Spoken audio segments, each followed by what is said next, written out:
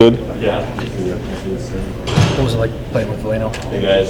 He's a skilled player, and so it was nice to play with him. You guys weren't on a line together too much, right? You were matched up against that Zadina Rasmussen line?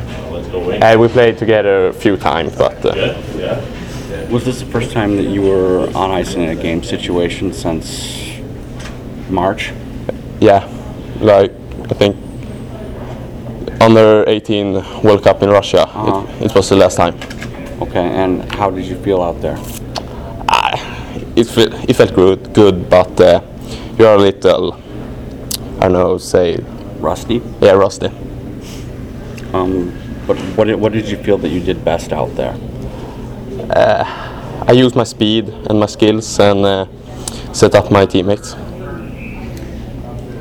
Seemed to be a lot of good flow and a lot of guys playing well together early, even though they haven't played together very much. Were you struck by that at all, or did you have a sense of that? Or No, it feels good.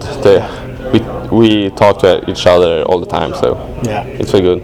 good. After this week, how has it changed your goals for this fall? I'm only one to be better, so it's that. Do you expect to make the men's team back home, or are you going to play for the J20s? The men's team. Because you had a really tremendous statistical season in the J20 league.